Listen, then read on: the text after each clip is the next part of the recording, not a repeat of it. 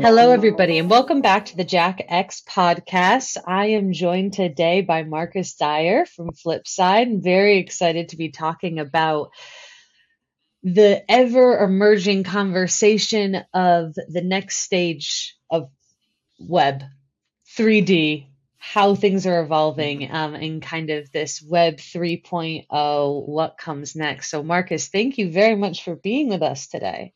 Yeah, sure, Kerry. Pleasure to be here. Nice to chat. And if you could you just quickly kind of introduce yourself and your role at Flipside, just so everyone understands? Yeah, for sure.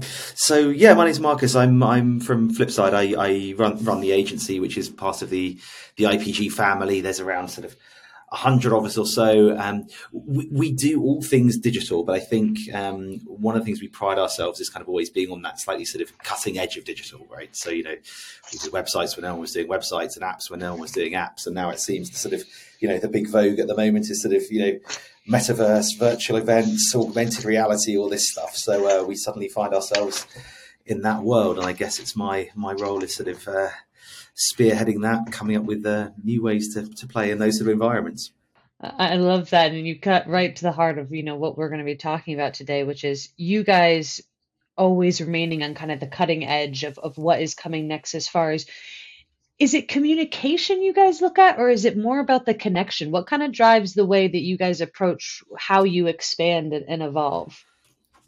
I've stopped being able to define it really. I mean, I guess we're a kind of creative technology and platform agency, but we're part of Weber Shandwick and IPG is and working with you guys at Jack, obviously, so that brings us into the world of communications and events. So I don't think I'm even able to define it anymore as any sort of one discipline, but I think we've sort of found over the last kind of year or two, this whole kind of metaverse thing has totally exploded as a sort of conversational topic with clients. So I think it was a couple of years ago now when Mark Zuckerberg came out and rebranded Facebook as Meta and all this sort of stuff, that created a real kind of cascade of interest in that world. And since that moment a couple of years ago, we've been scrabbling, I suppose, like everyone else, to work out what on earth is the metaverse, what's the right way to approach it and so on. So it's been a sort of massively accelerated learning curve for everyone, both client side and agency side. But it's been an exciting couple of years, and now we're pretty deep into it. And there's all sorts of stuff flying around, loads of VR, loads of AR, loads of digital events. It's kind of it's a fun and interesting place to be at the moment. It is. It's very fun and interesting, but I have to say, it can be distracting at times almost. It feels like we're at this precipice where we could go in so many different directions, or, with the emerging technology and of course with the new power of 5G networks and what that enables us to do, with streaming and content bandwidth. It seems like there's so many places, that everyone can put their attention, which is very exciting, but I think also very overwhelming for a lot of people. Totally. And it's really hard to know which way to jump, right? When we get a lot of clients who will call us up and go, hey, what can we do in the metaverse? And it's, your first problem is that word itself doesn't really mean anything. And, even when people are asking it, they don't really know what they're asking for a lot of the time, So that's always quite interesting to kind of work out which way to go. And as you say, there are so many different articulations of what the metaverse is, right? There's different platforms, there's Facebook's propositions, there's Roblox, there's Decentraland, there's, God knows what, and, which way do you jump? And also I think when you're trying to advise clients, which way to jump, it's a tough one, right? Because it's an evolving landscape and you're being asked to kind of place bets when the environment is kind of still not only in motion, but still being defined, right? So it's kind of hard to work out which the right way to jump is and obviously to help the clients kind of on that journey. And I think a lot of the interest we're getting is people who just actually want to get their, dip their toes in the water, kind of work out what the right technologies are, work out the right way to sort of get their business ready for something that I think is, pretty obviously going to be quite a big part of our communications mix over the next few years. I think people are just trying to sort of, like I say, get their toes in the water and find out what it means, what the opportunities are, how it can drive value for their business. So, that makes it, as you say, a complex landscape, but it also makes it a load of fun, right? It's a good place for innovation. It's a good place for trying something new. It's a good place for clients to be creating sort of surprising new ways of doing things. So, yeah, it's like I say, it's a fun place to be at the moment. Yeah, and like you're saying, I completely agree. There's so much in what we've been advising clients in this space is this is the playtime. Whenever new technology starts to emerge, you have a little bit of time where you get to play and, test things out. And I find that particularly interesting because that can be hard when you're looking at having to develop a complex code or a VR solution. But I find it interesting solutions that allow people to kind of dip that toe in pretty accessibly. Can you talk a little bit about what you guys have started to set up here and, microverses and how that approach is working? Yeah, I'll definitely talk about the microverses. But I think just before I do that as well, I think I was interested in that point you're making about that sort of, the kind of evolution from playtime to, to hard work, I suppose. And there's definitely been that transition over the last few months. I think particularly with some of the stuff in augmented reality, it started off where we were kind of building stuff that was kind of, fun things for marketing, right? You can imagine like fun augmented reality to, promote, soft drinks and hamburgers, right? But, just fun kind of playful toys for consumers. But what we've seen over the last few months is that actually has really started to transition into like real hard use cases. So particularly in augmented reality, we've seen stuff like we're working for, pharma companies who make, when you fall over skiing and you have like a big metal plate put in your elbow and stuff like that, right? So, some of these big sort of pharma companies creating those sort of products. We're now using augmented reality so you can kind of point your phone at the joint and see the actual, the fusing plate that they would use to fix that joint and so on. So it's gone from being these things that are quite, fun, frivolous marketing toys into things that are quite, hardcore use cases for companies, right? So that's been really interesting watching that evolution from playtime. But as you say, we're also seeing that in the event space, and I think we've gone through a similar evolution in the events world where Flipside has we've been working with Jack Morton and a number of other partners doing digital events online, this sort of usual video broadcast sort of stuff. But as you say, we've started to look at these things called microverses over the last sort of few maybe the last year or so, where we've started to create these metaverse like spaces where we can put on events, but bringing that sort of 3D dimension back into them, right? Because I think we've all been used to kind of sitting in front of screens, watching video streams of events, that 2D experience. But I think with these microverses and these 3D spaces, you're actually able to begin to introduce some of that more interesting kind of spatial dimension of events. That ability to bump into people, to interact, to experience concepts or products in a physical space. And so suddenly what we're calling these microverses reintroduce that third dimension that we've all kind of, I guess, missed a little bit over the last few years. So I can talk about the detail a bit more, but that hopefully gives you a little bit of a sense of how we came about it, at least. So Marcus, could you just quickly explain a little bit more about what a microverse actually is? Yeah, so these are these spaces which we've been creating, which to create these sort of digital events and experiences, and the idea is they're kind of small private metaverses that you can access through a browser or through your mobile phone. So you can go onto Google Chrome in your browser, and you have an avatar which can then walk through a 3D world of our own design, essentially. So we could be creating an event space, a concert. We could be creating a digital twin of an office. But it's these places where you can walk around in an avatar form in these 3D spaces. But critically, you can see other people who are doing the same. So you're creating this ability for people to connect and interact within these sort of within these 3D spaces. The reason we call them microverses is simply because they're ones that are within kind of our control, I suppose. I think one thing that some clients, particularly on the B2B side, are nervous about is it's quite difficult to just do an event in Decentraland, for example, because as the name would suggest, it's Decentraland, right? You don't necessarily have that same level of control and the same knowledge of the analytics that you might want, etc., etc.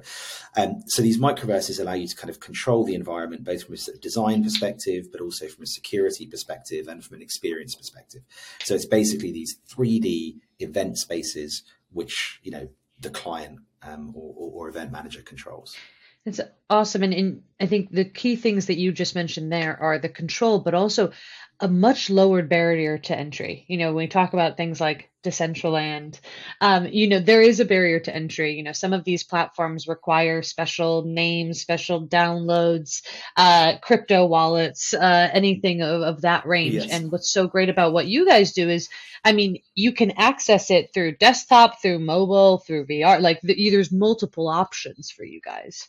Yeah, that's exactly right. You can get into them through a link. I can email you a link, you click on it, and then you're in, right? So very, very low barrier to entry. Now, of course, you can, we have a number of clients, who want to put some level of security on it. Maybe there's a password, etc. Mm-hmm. But in terms of being able to jump in, you can just jump in, and you're right. It doesn't have those same barriers, like potentially crypto concerns, for example. So they are very, very easy to jump into. So when you're trying to sort of engage an audience, whether that's a consumer audience or whether that's an internal audience, for example, very low barrier to entry. There's no hardware needed. There's no app download. You can do it on your desktop. You can do it on your mobile. It's a very easy way to jump into these sort of 3D event spaces. Yeah, and you guys, just quickly, I wanted to touch on some of the great features that you guys have, because I think what you've done and what you've prioritized from my point of view on your platform is real natural connection between people, really facilitating that. You've used the word serendipity, of not just interaction, but also of movement and engagement in content. Can you just talk a little bit about, some of the, is features the right word, or elements, tools? I suppose so. Yeah, just picking up on your point about the sort of the connections of people. Yeah, I think probably most of the listeners can kind of picture what a kind of metaverse / microverse looks like, right? It's a 3D space. I can look up, I can look down, I can wander around, I can go and look at, I can walk over there and see an exhibit over there. I can go down a water slide over there or whatever it is, right? But I think one of the things that's sort of really magical about them, if you haven't used them before when you first get into them, is when you're actually seeing the other people in there and you're seeing the avatars, and suddenly you realize that, it's not just an avatar, like it's another person experiencing that environment in the same way I am, right? So you have those kind of fun, magical moments where you kind of see that going on. But also, you're able to walk up to people, start a conversation, as you go closer, you can hear their voice and so on. So you can create these sort of these moments of connection, these kind of fun, kind of magical frisons, I suppose. So that to me is one of the big ones. And is just that ability to connect with people and to see other people experiencing the same thing that you are. I think it just adds a level of feeling that you don't get just from a kind of 2D video. No, and I think it's so interesting. It's all about that kind of approach. There's so many different tools out there that I think are tackling the problem in different ways, right? And really trying to find an interesting way in. And I think the first fundamental part is this push moving from 2D to 3D. And we're seeing in a lot of different places right now. Kind of two questions for you. Number one, do you think that this is just the natural push of web getting more complicated because we can do it? Or are you seeing, are there real positives that you're seeing in, this application? Yeah. It's funny you say that, because I always thought that do you remember when 3D movies came out and the stuff was coming out the screen and it was all 3D, and I sort of remember thinking, I'm entirely unimpressed by this. I see in 3D all day, every day. This is not why would I be impressed to see something in 3D? It seems like a frivolous use of that technology. And certainly, there are plenty of people who look at the sort of, the metaverse and these 3D spaces and make a similar sort of, similar sort of critique of those sort of things. But I think what we've found is there are some things that the 3D experience introduces into events, and well, not just events actually, even all sorts of marketing disciplines. I think there are things that 3D introduces that that really are actually new and irreplaceable in some ways. And one of the things that we talk about a lot, especially with 3D events, is this idea of what we call serendipity, right? So if you went to a 3D event, I can't believe I'm saying, a real world event, right? In 3D, right? You'd always have the ability to bump into someone, to overhear a conversation, to interact in quite a human way, and to come up with sort of unexpected ways of meeting people or experiencing a product, right? Those things have actually been very, very hard to replicate through the 2D Teams events that we've been forced into over the last couple of years, right? So I think that ability to create that thing I talked about, serendipity, in these 3D environments, you can actually see the other people who are at the events, right? So I'm not just looking at the speaker, or I'm not just looking at the product or the experience, but I can see the other people who are there. I can see other people attending the event. I can see that maybe people who share similar interests, using those data points to actually be able to look at another avatar and say, this avatar shares my interests on this particular topic, right? So now, rather than just sort of experiencing the event, I can experience that serendipity around it, that ability to bump into people, that ability to have unexpected conversations, or that ability to experience a product in a physical way that I wouldn't do just through a 2D screen.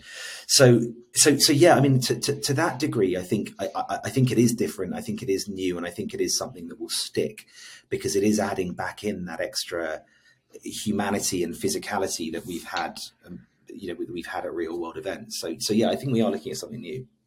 Yeah, and I think depth, it's funny how often you were using the word experience, and I think, well, we obviously will be biased at Jack Morton, but we've done a lot of digital work over the years, purely for desktop and mobile, but there is a limitation to the quote unquote experience layer, right? There's only so many elements that you can control. You can't control people's environment. You can't control how, they're kind of consuming. And so there were a lot of limitations, and everything that you were just talking about was really about introducing elements to create a depth of experience, something that does feel richer and isn't just kind of a one-way communication, which is what has been the struggle, for any kind of online communication before this.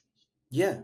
I mean, I totally agree with you. I mean, one thing that always blew my mind with, take e-commerce as an example, right? You go to the BMW website, right, to go and look at a new car, like, and maybe even buy that new car online, right? But it always blew my mind that there was no one there. That, you went to a website, you're going to make a great big ticket purchase, but there was no one there, right? If I go into a shop, there's 100 people who are going to run up to me and say, hey, how can I help you? What are you looking for, right? These are things that we lost when we moved to digital. And suddenly you've got these big ticket things like buying this sort of BMW, where suddenly no one's there. No one's asking you how you're doing. No one's asking you whether whether they can help you. And I think there was, in our first move to digital, there was obviously some incredible new experiences and power that unlocked.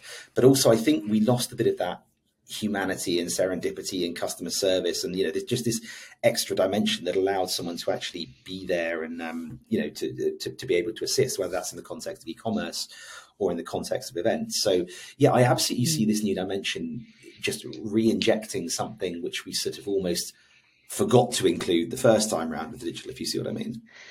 Completely. And I think, again, your use of the word service is very interesting, because there's a very strong case to be made that in the move to digital, companies and many brands have gotten very lax with providing service. Anything that could have been outsourced to chatbots, to FAQ pages, was done. And what they have found, and what has repeatedly been shown, is that when you can create that connection, that more human connection, even if that is just typing, but chatting with a real human as opposed to a bot, it makes a huge impact. And those are brands that have seen such incredible kind of shift in customer relationship because of that service. 100%. I mean, you're closer to this than I am, in events world, obviously. But that has to be such an important part of events, right? Part of the event is getting your message across or showing your new product or what have you. But 90% of that event is about the experience. It's about like connecting with the audience or the customer, or actually creating that first connection that's going to lead to a longer term business value or whatever, right? Like, so much of it is about that connection. And I think this move into the metaverse, and admittedly we're still in early phases of it, but I think it does give us that ability to reintroduce that little bit of lost connection or lost magic that you were kind of hinting at there.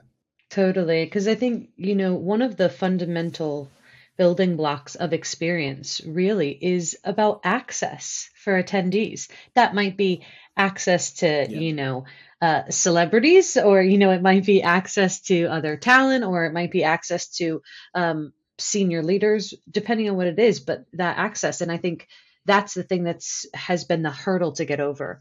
And it's something that I think you guys are approaching really well with kind of the microverses. Can you talk a little bit about injecting that level of experience and access like into a 3D space?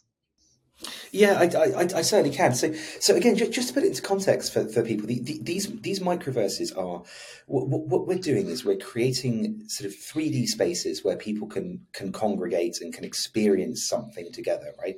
So this could be an event, it could be a concert, it could be a corporate town hall, etc. But it's this ability to recreate those events for people to experience in a collective fashion.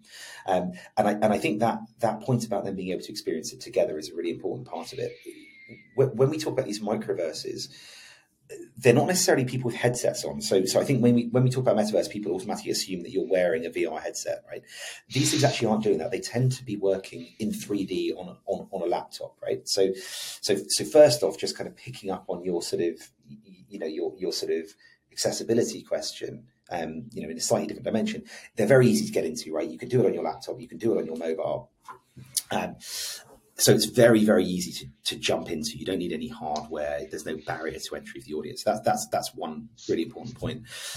But then once you're in, you're suddenly in a space with other people. So again, you're not experiencing these things in a one-to-one fashion. You're experiencing it in a one-to-many fashion.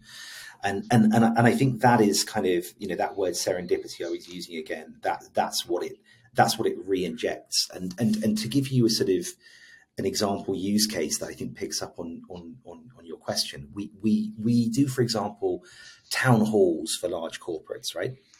Now, think about these corporates who, they've had people working from home for 2 years, right? There's been a lot of staff turnover. You have entire companies that haven't met each other before, right? They don't know what it means to work at that company. They haven't maybe they haven't even been into the office, right?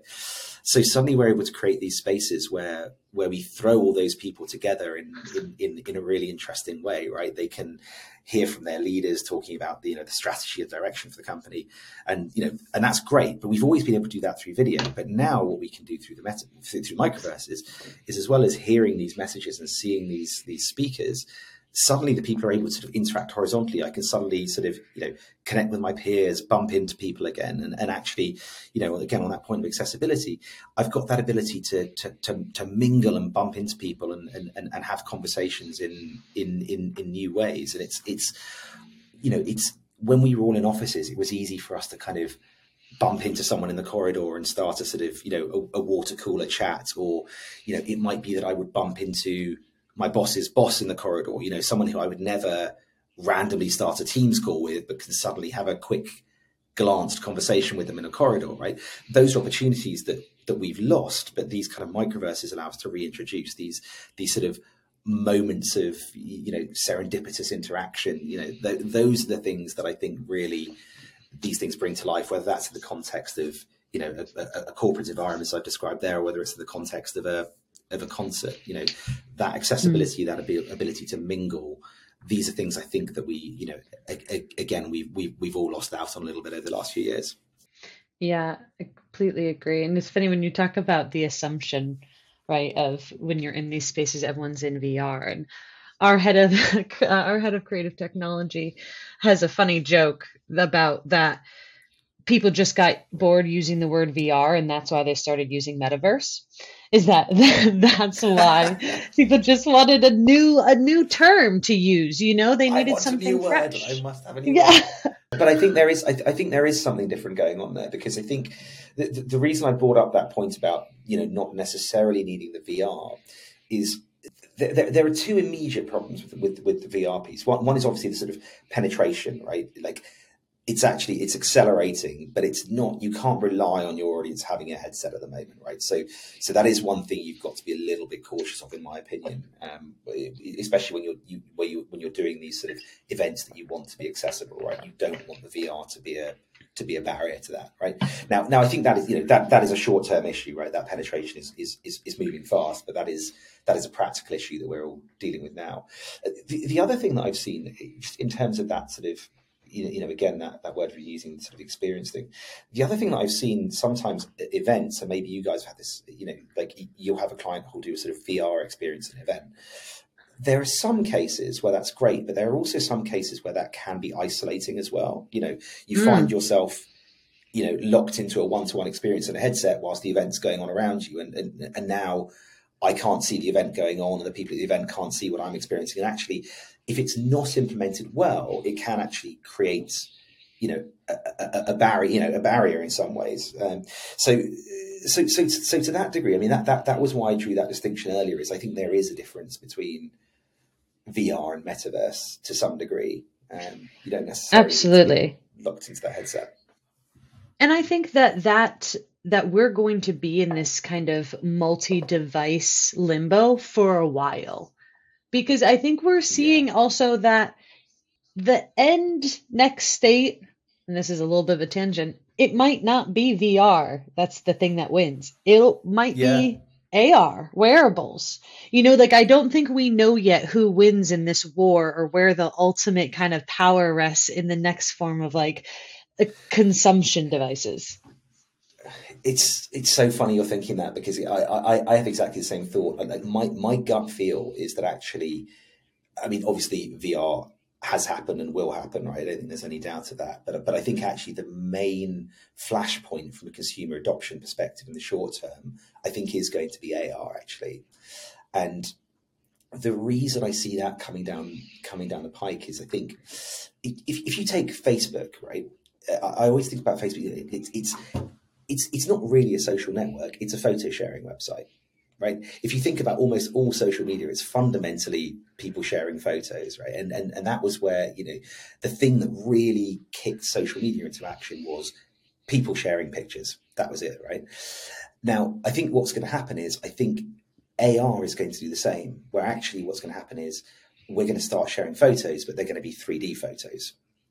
And I think, like, imagine for a minute, I don't know, your dog died last year. Bad example, right? I hope your dog did not die last year.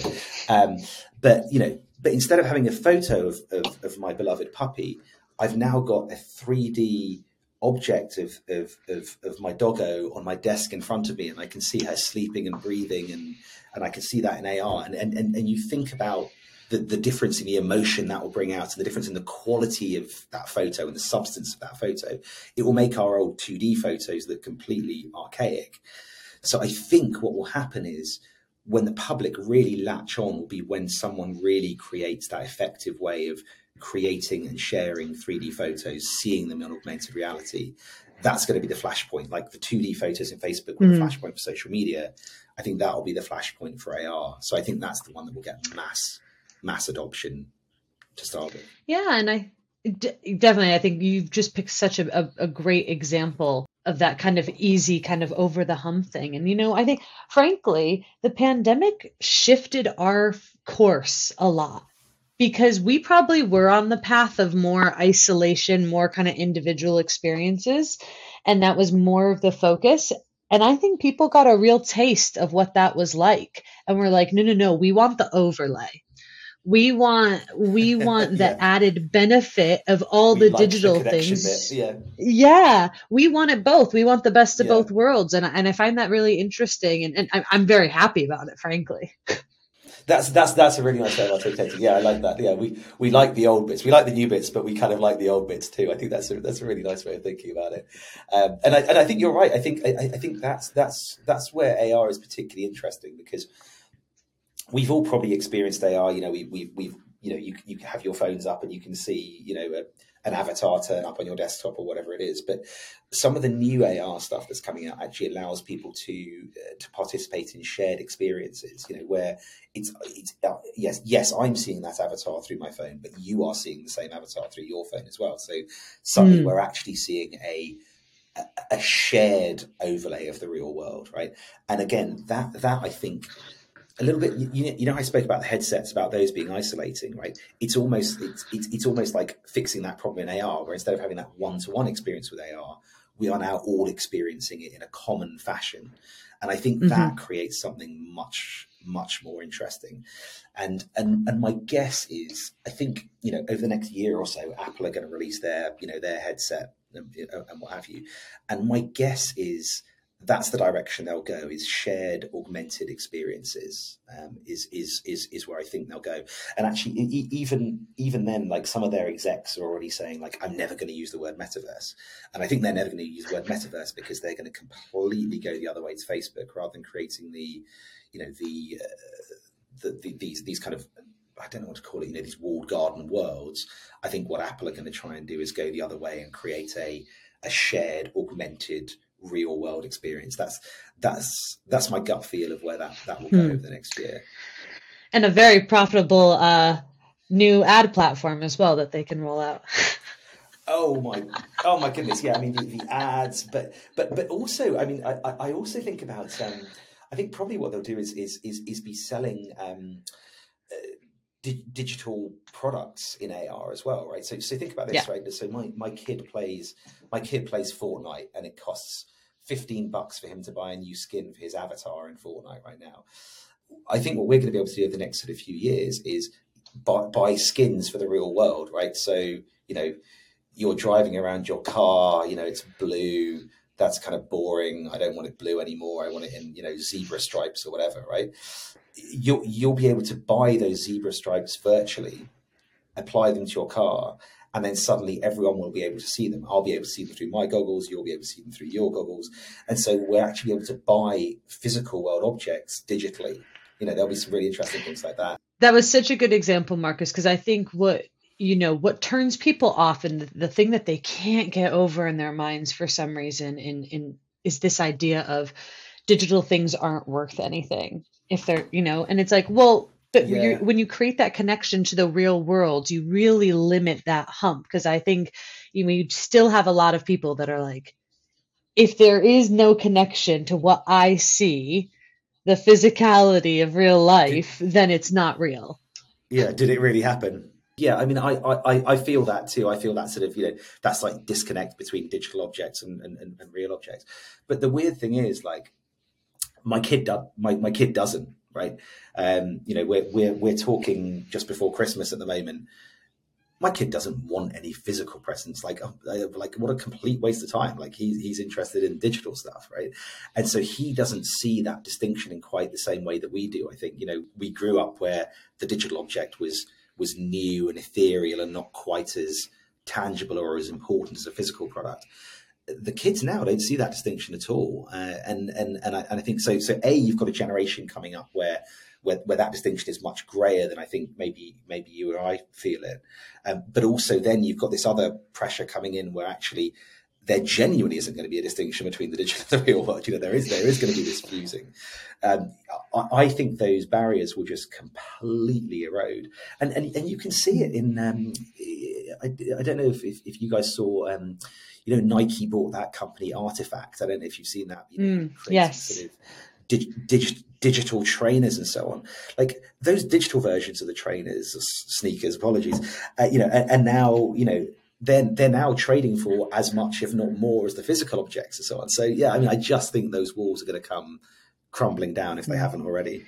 Yeah, and I think what you're touching on, I think, is one of the reasons. Because. Maybe an unpopular opinion for people who work for an experiential marketing agency, but I'm totally sold in on, frankly, on platforms like yours and others who are looking at this for a couple reasons. And this is what I say to people who are skeptical. I'm like, well, first, the thing that you mentioned, right? Generational attitudes, experience, comfortability is shifting very, very quickly, faster than it has before. And so that hump's going to be that's a small one. The next one is just the fact that when you look at how much progression has happened just in 6 months, a year, it is Yeah. incredible what has happened and what has been developed in such a short period of time, and frankly, with imperfect tools. And that progress is only going to continue in quality.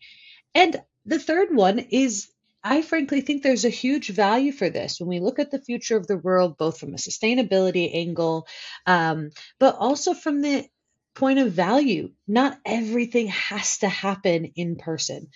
Certain things will always have greater value. But frankly, there's going to become more and more obstacles, and there needs to be other avenues and better avenues than just a flat webinar with a chat on the side. I totally agree, and that point you're making about, like, it's still kind of, you know growing and evolving, I think is so important, because it's very easy to look at a metaverse now, and there are plenty of ways to mock it, dismiss it, misunderstand it, right? Because it's embryonic, the graphics are bad, it's not perfectly interactive yet, I can't reach out and touch things, there's loads of things that are bad now, they're not there yet, right? But I'm from a generation where I walked around with a Nokia phone in my pocket, which took photos that looked like postage stamps, right? They were terrible. But now I'm sitting here with a Hollywood camera in my pocket, right?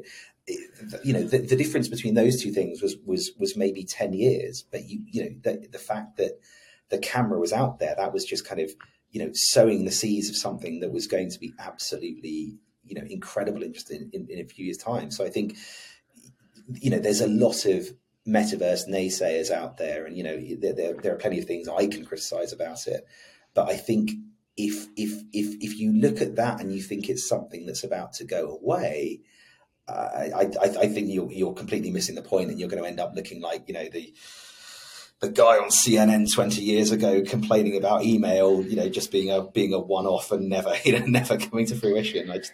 Yeah. To me, And it's such an obvious trajectory. yeah, and more importantly, you're going to miss the opportunity, especially for global corporations who are trying to keep, a changing workforce together. There's so many different applications, and I just think that it you can't afford at times to be cynical, right, about new technology. You have to approach it kind of with an open-mindedness and with a reality of what it can do, but with an open-mindedness and an optimism. And I mean, I think that that's something that you guys have been doing for a while, but are continuing to do with kind of, this next stage of development. Well, 100%, and I think it goes even beyond sort of not looking at it cynically. I mean, I think the thing that we found, certainly with the clients that we've been working with, whether it's in events or whether it's in AR, right, we are actually being able to create like huge competitive advantages for clients at the moment, because you're creating new experiences, right? Because this stuff is still new, it's still got that slightly bright shiny object thing, right? You're now able to create experiences where people are genuinely having them for the first time, they're seeing something new or interesting, interacting with a product or an idea in a way that they haven't before, right? So by having that bravery to play around with it and to dip your toe in the water, you are able to create new experiences for your customers or your workforce, and and they repay you in kind, right? Those ones I mentioned where we're creating town halls for businesses, the employees love it, right? They're connecting in new ways, they're creating culture in new ways, but also they're looking at their company and saying, well, wow, my company's forward thinking, they're doing stuff that's cutting edge, this is a great place to be, right? So all of these people who are kind of approaching these things in a non-cynical way are actually, genuinely reaping the benefits of doing those things with Mm, their audience, I think. yeah, for sure. And as you guys have kind of reached this year-ish milestone, what are you most proud that you guys have been able to kind of provide or kind of get to at this point? I don't know. I think that's a hard one to answer because, like you say, like the whole sort of metaverse AR VR thing spins off in so many different directions. But I think it loops back to what we were talking about earlier, right? We've done some really cool work creating marketing toys for clients. I love doing that because they're fun and you can play around creatively with things. But what I've loved the ability to connect people at events in new ways. We had a couple of years of just doing it in 2D, but when I watch, you know, with our platform, we're able to sort of look at it as a God's eye view, right? We can see everyone at the event, we can see what they're doing, we can see how they're moving around, and it's great when you suddenly see like, you know, little clusters of people going off and talking about this over here, and there's another little bubble of people talking over there, and you can see them sort of, you know, swishing around almost like I don't know, like water molecules or something, kind of bumping into each other and creating new connections. Like when you see that at a sort of, if you can imagine looking at that at a bird's eye view, like you're like, oh wow, this is cool. This is a real event. This is creating those fun moments, those fun connections that we've all missed out on. Like, and it just feels when you look at that you're looking at something. You know, there is something new going on there. There is something exciting going on there. And so I think that really, that's the moments. It's moments like that where I look at it and I feel excited and feel like there's something different and there's something lasting that's going on here. Completely. And for anyone listening who hasn't been on a platform that uses kind of proximity audio, spatial audio, you have to get on one of these platforms and try it, and I've tried it on kind of a couple different places like yours, and other kind of 3D environment platforms. I've done it in the Quest headset as well, where they really use kind of like left and right for like people placement. And it has such a bigger impact than you can imagine. It really does it. It really adds this naturalness to it. Yeah, and just for people listening, it is really interesting that the way it works is this proximity based audio means that when your avatar is close to someone, you can see them, you can have a video connection with them, you can hear them speak, and then as you move further away, their voice will get quieter and so on. So it replicates that same feeling of being in the real world, and it is great fun. It is very unusual, and it does allow for those sort of really unusual connections.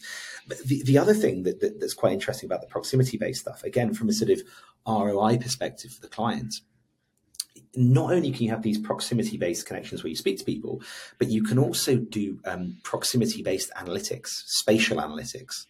So the other thing I'm able to do with these virtual events is at the end of it, I can say, yes, Carrie turned up and Carrie spent 10 minutes in this virtual space, but not just that.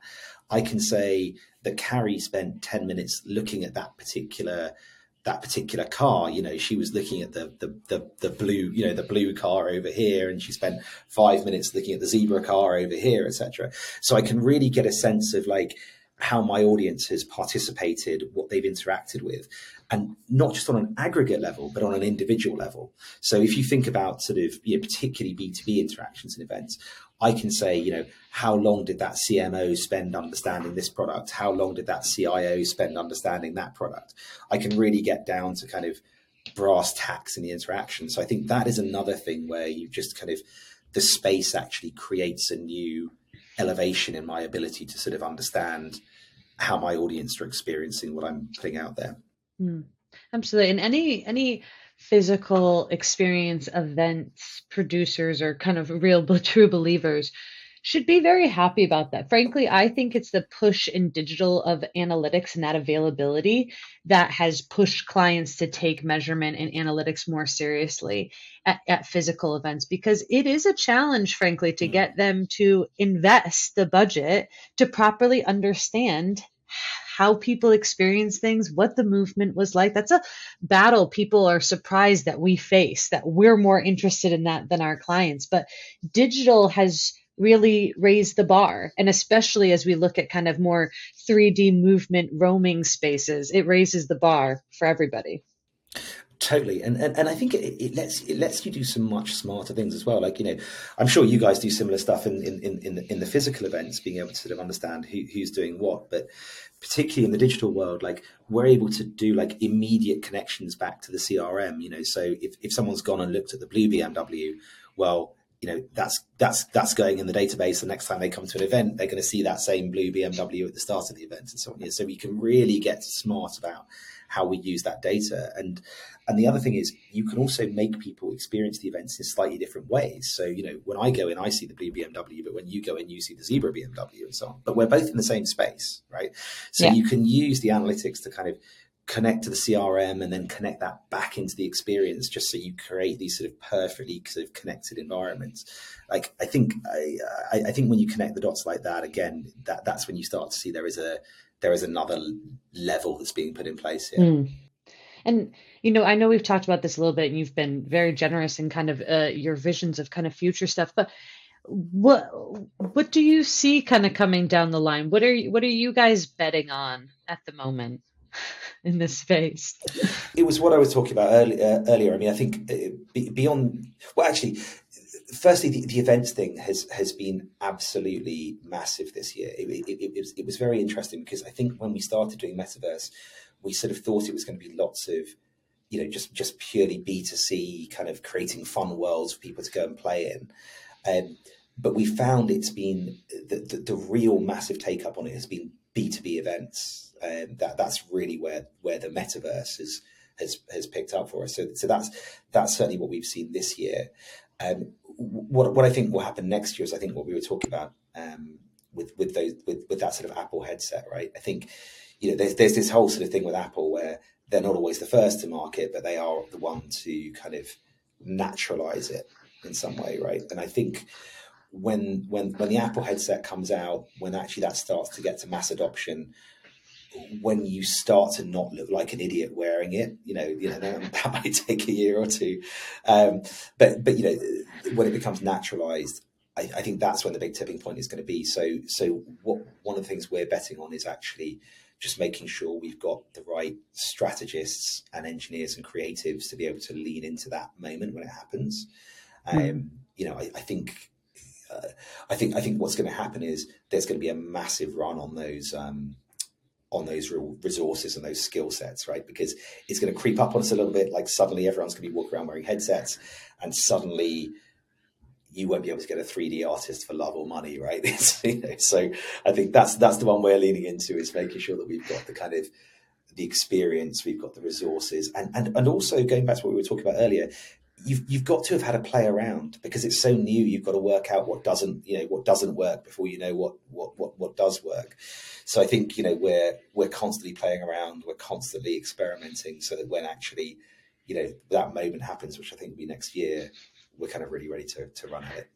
I love that idea that this generation's kind of a key degree will be around like 3D art, whereas like last generation was software engineers, were like that's where it's gonna, you'll never hurt for a job. It's like, no, 3D artists, that's where it is. Yeah, that's it. Yeah.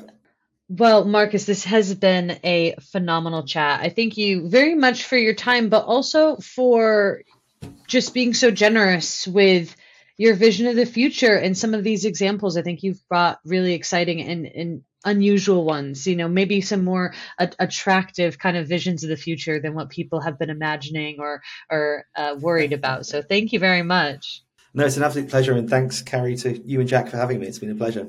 Well, great. Well, we will we'll talk to everybody next time. Thank you. See ya.